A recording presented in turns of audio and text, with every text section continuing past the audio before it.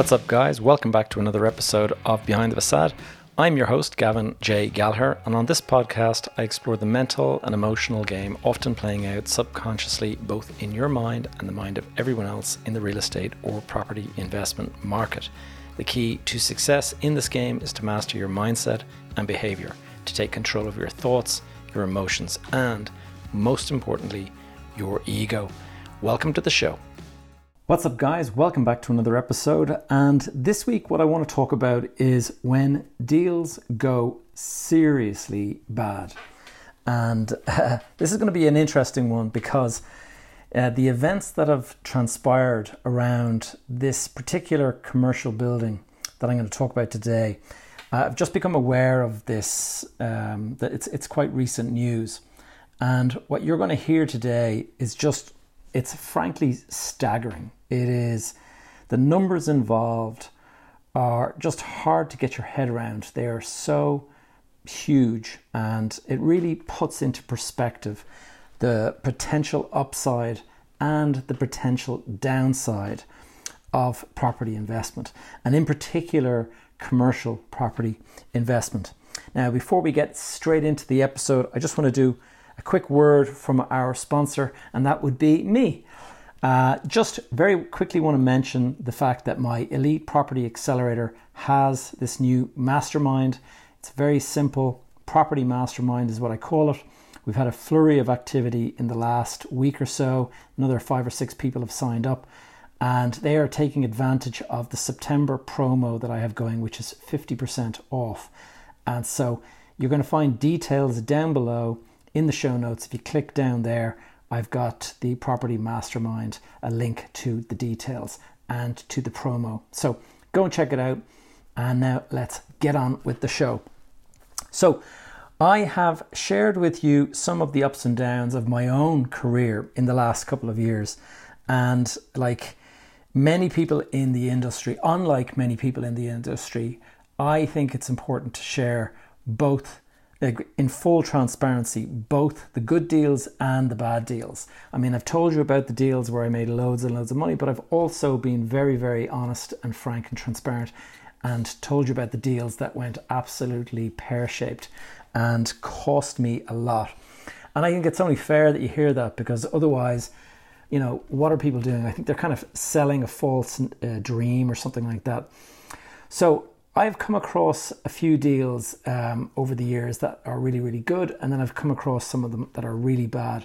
And what this particular one that I'm going to talk about, the swings involved are just absolutely incredible. And it would give you like whiplash. It's funny, I asked ChatGPT to find me a joke or an amusing saying about whiplash, but all it could come up with was that the swings were so wild, it was a chiropractor's dream come true. So I don't know about AI, but I don't think it's quite there yet. So enough of the tantalizing hints about this transaction. Let's get into some of the facts and some of the detail. And I'm going to take you back about 15 years to 2007. Now, this transaction that's just happened recently is just last week, but this story actually goes all the way back to 2007. And it goes back to a very famous, if you're in the Irish property circles, you would know this person, Liam Carroll. Now, Liam had a company called Zoe Developments. I think Zoe was actually the name of his daughter. And he was a combination, depending on who you spoke to, he was a combination of a feared investor, because he took on other investors that were, you know, well-heeled, and he humbled them. And he did it to quite a few of the big names. He was also a renowned investor in some circles. He was a respected investor in some circles, and he would have been a hated person in some circles, because he was seen as the guy that built all of these apartments across Dublin that were really seen as very small and pokey and stuff like that. And so a very, very different relationship depending on who, his reputation would vary depending on who you were speaking to. And I do know one of our past guests on this episode, Robert Colleran. Robert actually worked for Liam for a couple of years and had very fond memories of Liam. So this is all important kind of context for this, because it was Liam Carroll who built this building that we're talking about today. And the building is called the Beckett Building. And it's a building I know quite well because it is located on East Road, which is just off of East Wall Road, which is very close to East Point. And it's basically, I suppose you could say, it's about equidistant between East Point and the Docklands. And so it's in that middle area. And I know it really well because I drive past it regularly whenever I'm driving across the city at that kind of area. And so it's a big building. It's 6 stories high. And it's 190,000 square feet. And that is pretty big. By Dublin standards, that's quite a big building. And at the time that Liam Carroll built it, I'm guessing, now this is a guess, but I'm guessing probably he would have estimated that it could be worth around 50 or 60 million, depending on who leased it at the time. But I would have imagined that's kind of the ballpark that they're talking about. But not long after he built it, the global financial crisis came along. And when it hit in 2008, it just wiped out the market. And everything went into free fall after that. And sure enough, Liam Carroll was one of the big casualties in that collapse of the Irish property market. Liam was declared bankrupt despite the fact that at one stage he was listed, I think he was worth something like 2 billion or something like that during the boom times. And so to go from being valued at 2 billion to being bankrupted is, that's no small feat. And a receiver stepped in and took over all of his assets.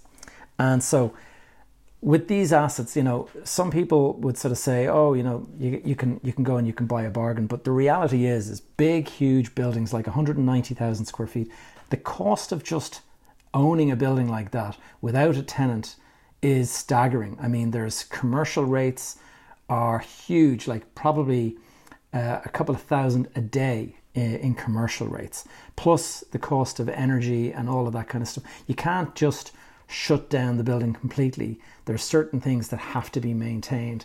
And so the building does have a cost, even if it's sitting there empty. So this building sat unoccupied, unloved, unwanted for 6 full years. And the receivers that had stepped in and took it over, like a lot of these guys, I imagine, they were basically quite desperate to get rid of it because the amount of money that is going out, paying all of these bills and these rates and all this, it would just be so much that it would be like a relief to get rid of the thing. And so they put it up for sale in 2013. Now, this is a couple of years into holding it. And probably they tried to rent it. They probably tried to do various things. They weren't able to do anything with it. And so along came 2 brothers from Galway, Luke and Brian Comer, who together own a company called the Comer Group. Now, these are very, very shrewd investors.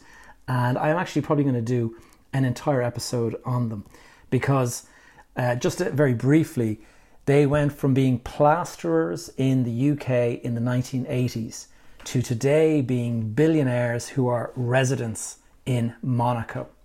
And that's not bad for a couple of plasterers from Galway. And so the Comers, they're always very keen on buying a bargain. And they were on a bargain hunt back around then.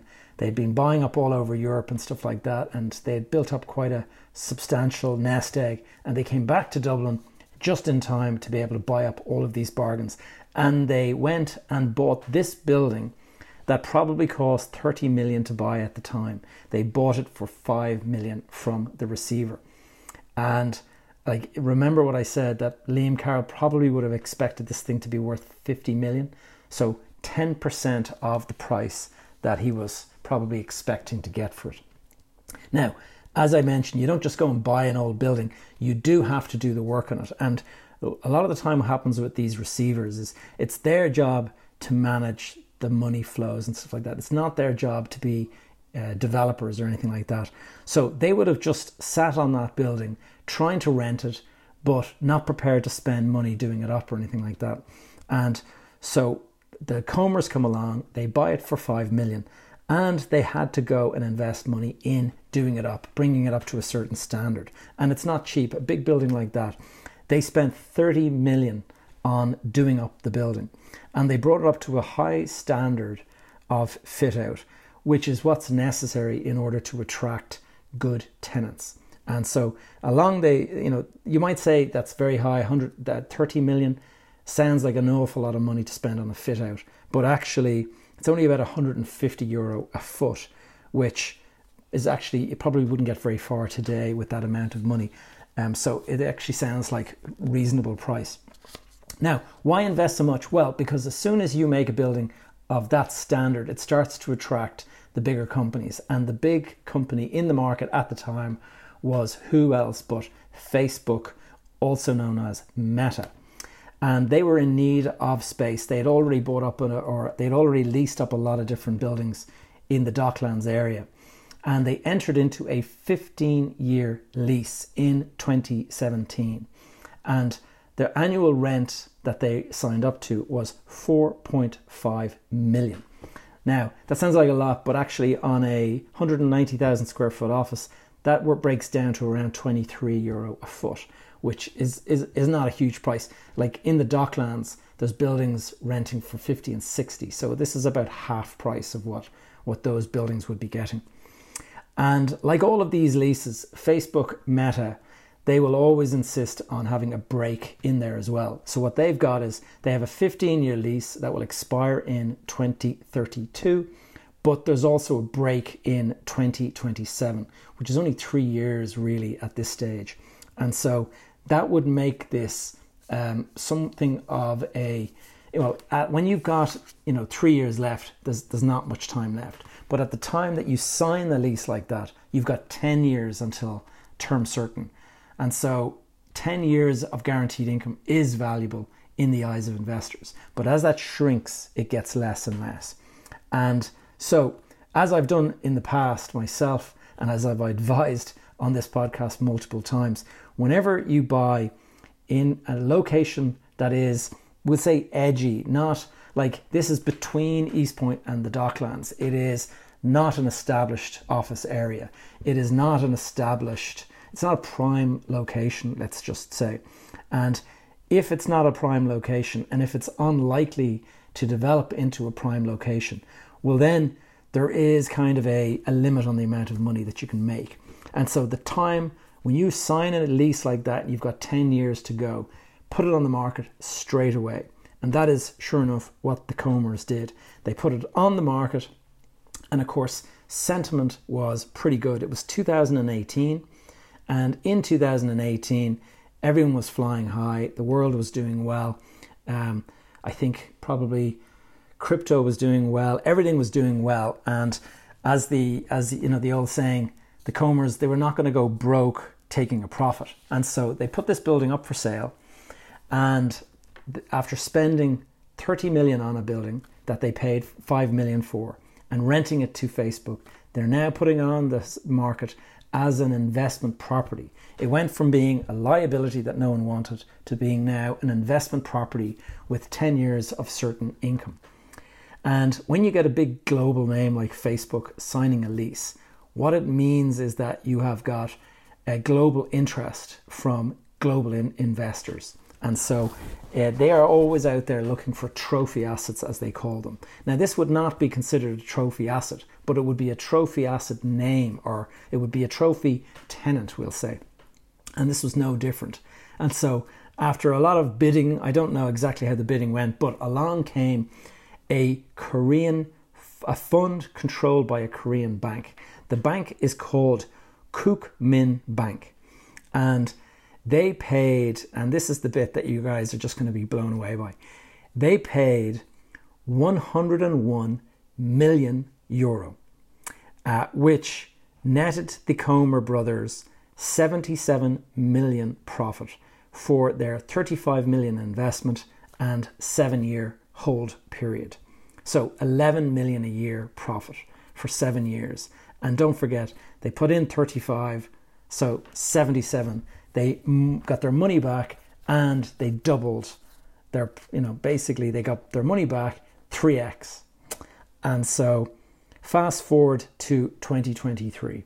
And as we know, interest rates have been on the rise.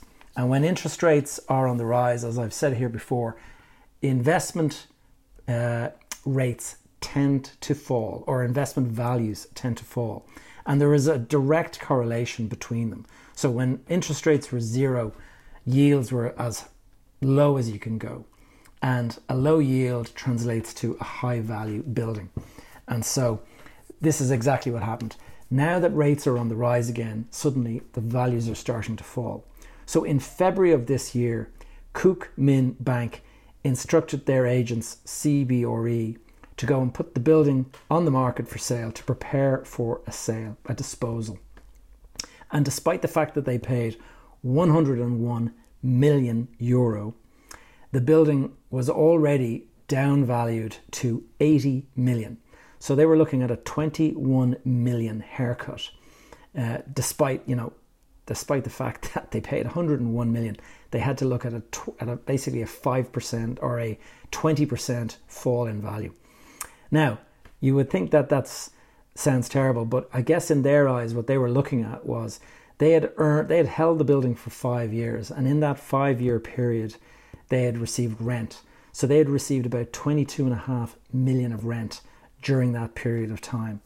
And so, as far as they're concerned, when you add the rent and the 80 million, you get around 102 million. And so maybe they're sort of saying, at least we're breaking even.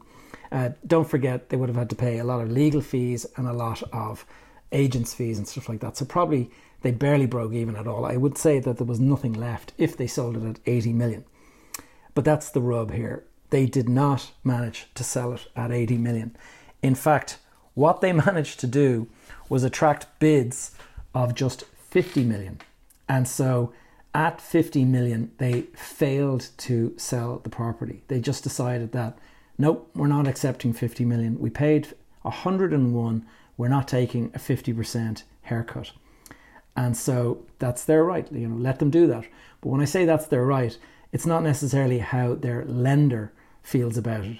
And so what happened next? Now, these are very complicated transactions. Even though it's a Korean bank, it's a Korean bank run fund, and the fund would be filled with investors, and the investors would be expecting this to be a leveraged deal, just like a lot of property deals. And so what they would have done is went off and looked for the best euro loan that they could get at the time. And it was provided by a German company, a German lender called Helaba. And so Helaba gave a big loan to this fund controlled by a Korean bank. And they would have had certain strings and conditions attached to that. And those strings would have said that if the value falls below a certain amount, it's game over. And sure enough, that is what happened, because just last week, so today is the week of the 19th of September. On the 12th of September, a receiver was appointed to the company that owns that building. So the Beckett building is back in the hands of a receiver. Now, think about this. In 2007, it was built. The guy went bankrupt and it was taken over by a receiver. The receiver sold it in 2011 for 5 million. The guys that bought it for 5 million invested 30 million, and in 2018 sold it for 101 million, making a 77 million profit. And then they sold it to the guys, and the guys held it for 5 years, put it on the market with a 20 million haircut, only attracted bids of 50 million, so a 50 million haircut. And when they refused to take that, their lender stepped in and took the ball back from them. And basically it is now back in the hands of a receiver. The receiver is Grant Thornton. I'd actually be interested to know, is it the same receiver that had it? So in the swing of 12 years, it's gone from receiver back to receiver. But somebody in the middle of all that made 77 million profit. So the moral of the story, guys, is be careful out there. And if you want to learn how to avoid those kind of investment mistakes and how to focus on getting the big successes, then maybe you should go and check out my courses and programs. Guys, I hope you found this one valuable. I will see you again next week. Thank you for tuning in to another episode of Behind the Facade. If you have any questions or topics you'd like me to cover in future episodes, please connect with me via the Facebook group that is called Behind the Facade Community. Alternatively, you will find me on social media. My handle is Gavin J. Gallagher. You can stay up to date with all of my content and the various projects I'm working on over on my website, gavinjgallagher.com. And while you're there, please do add your name to the Join My Tribe thing over on the right-hand side. This will ensure you're kept up to date via my weekly newsletter. All of these links are in the show notes below. That's all for now. I will see you guys in the next episode.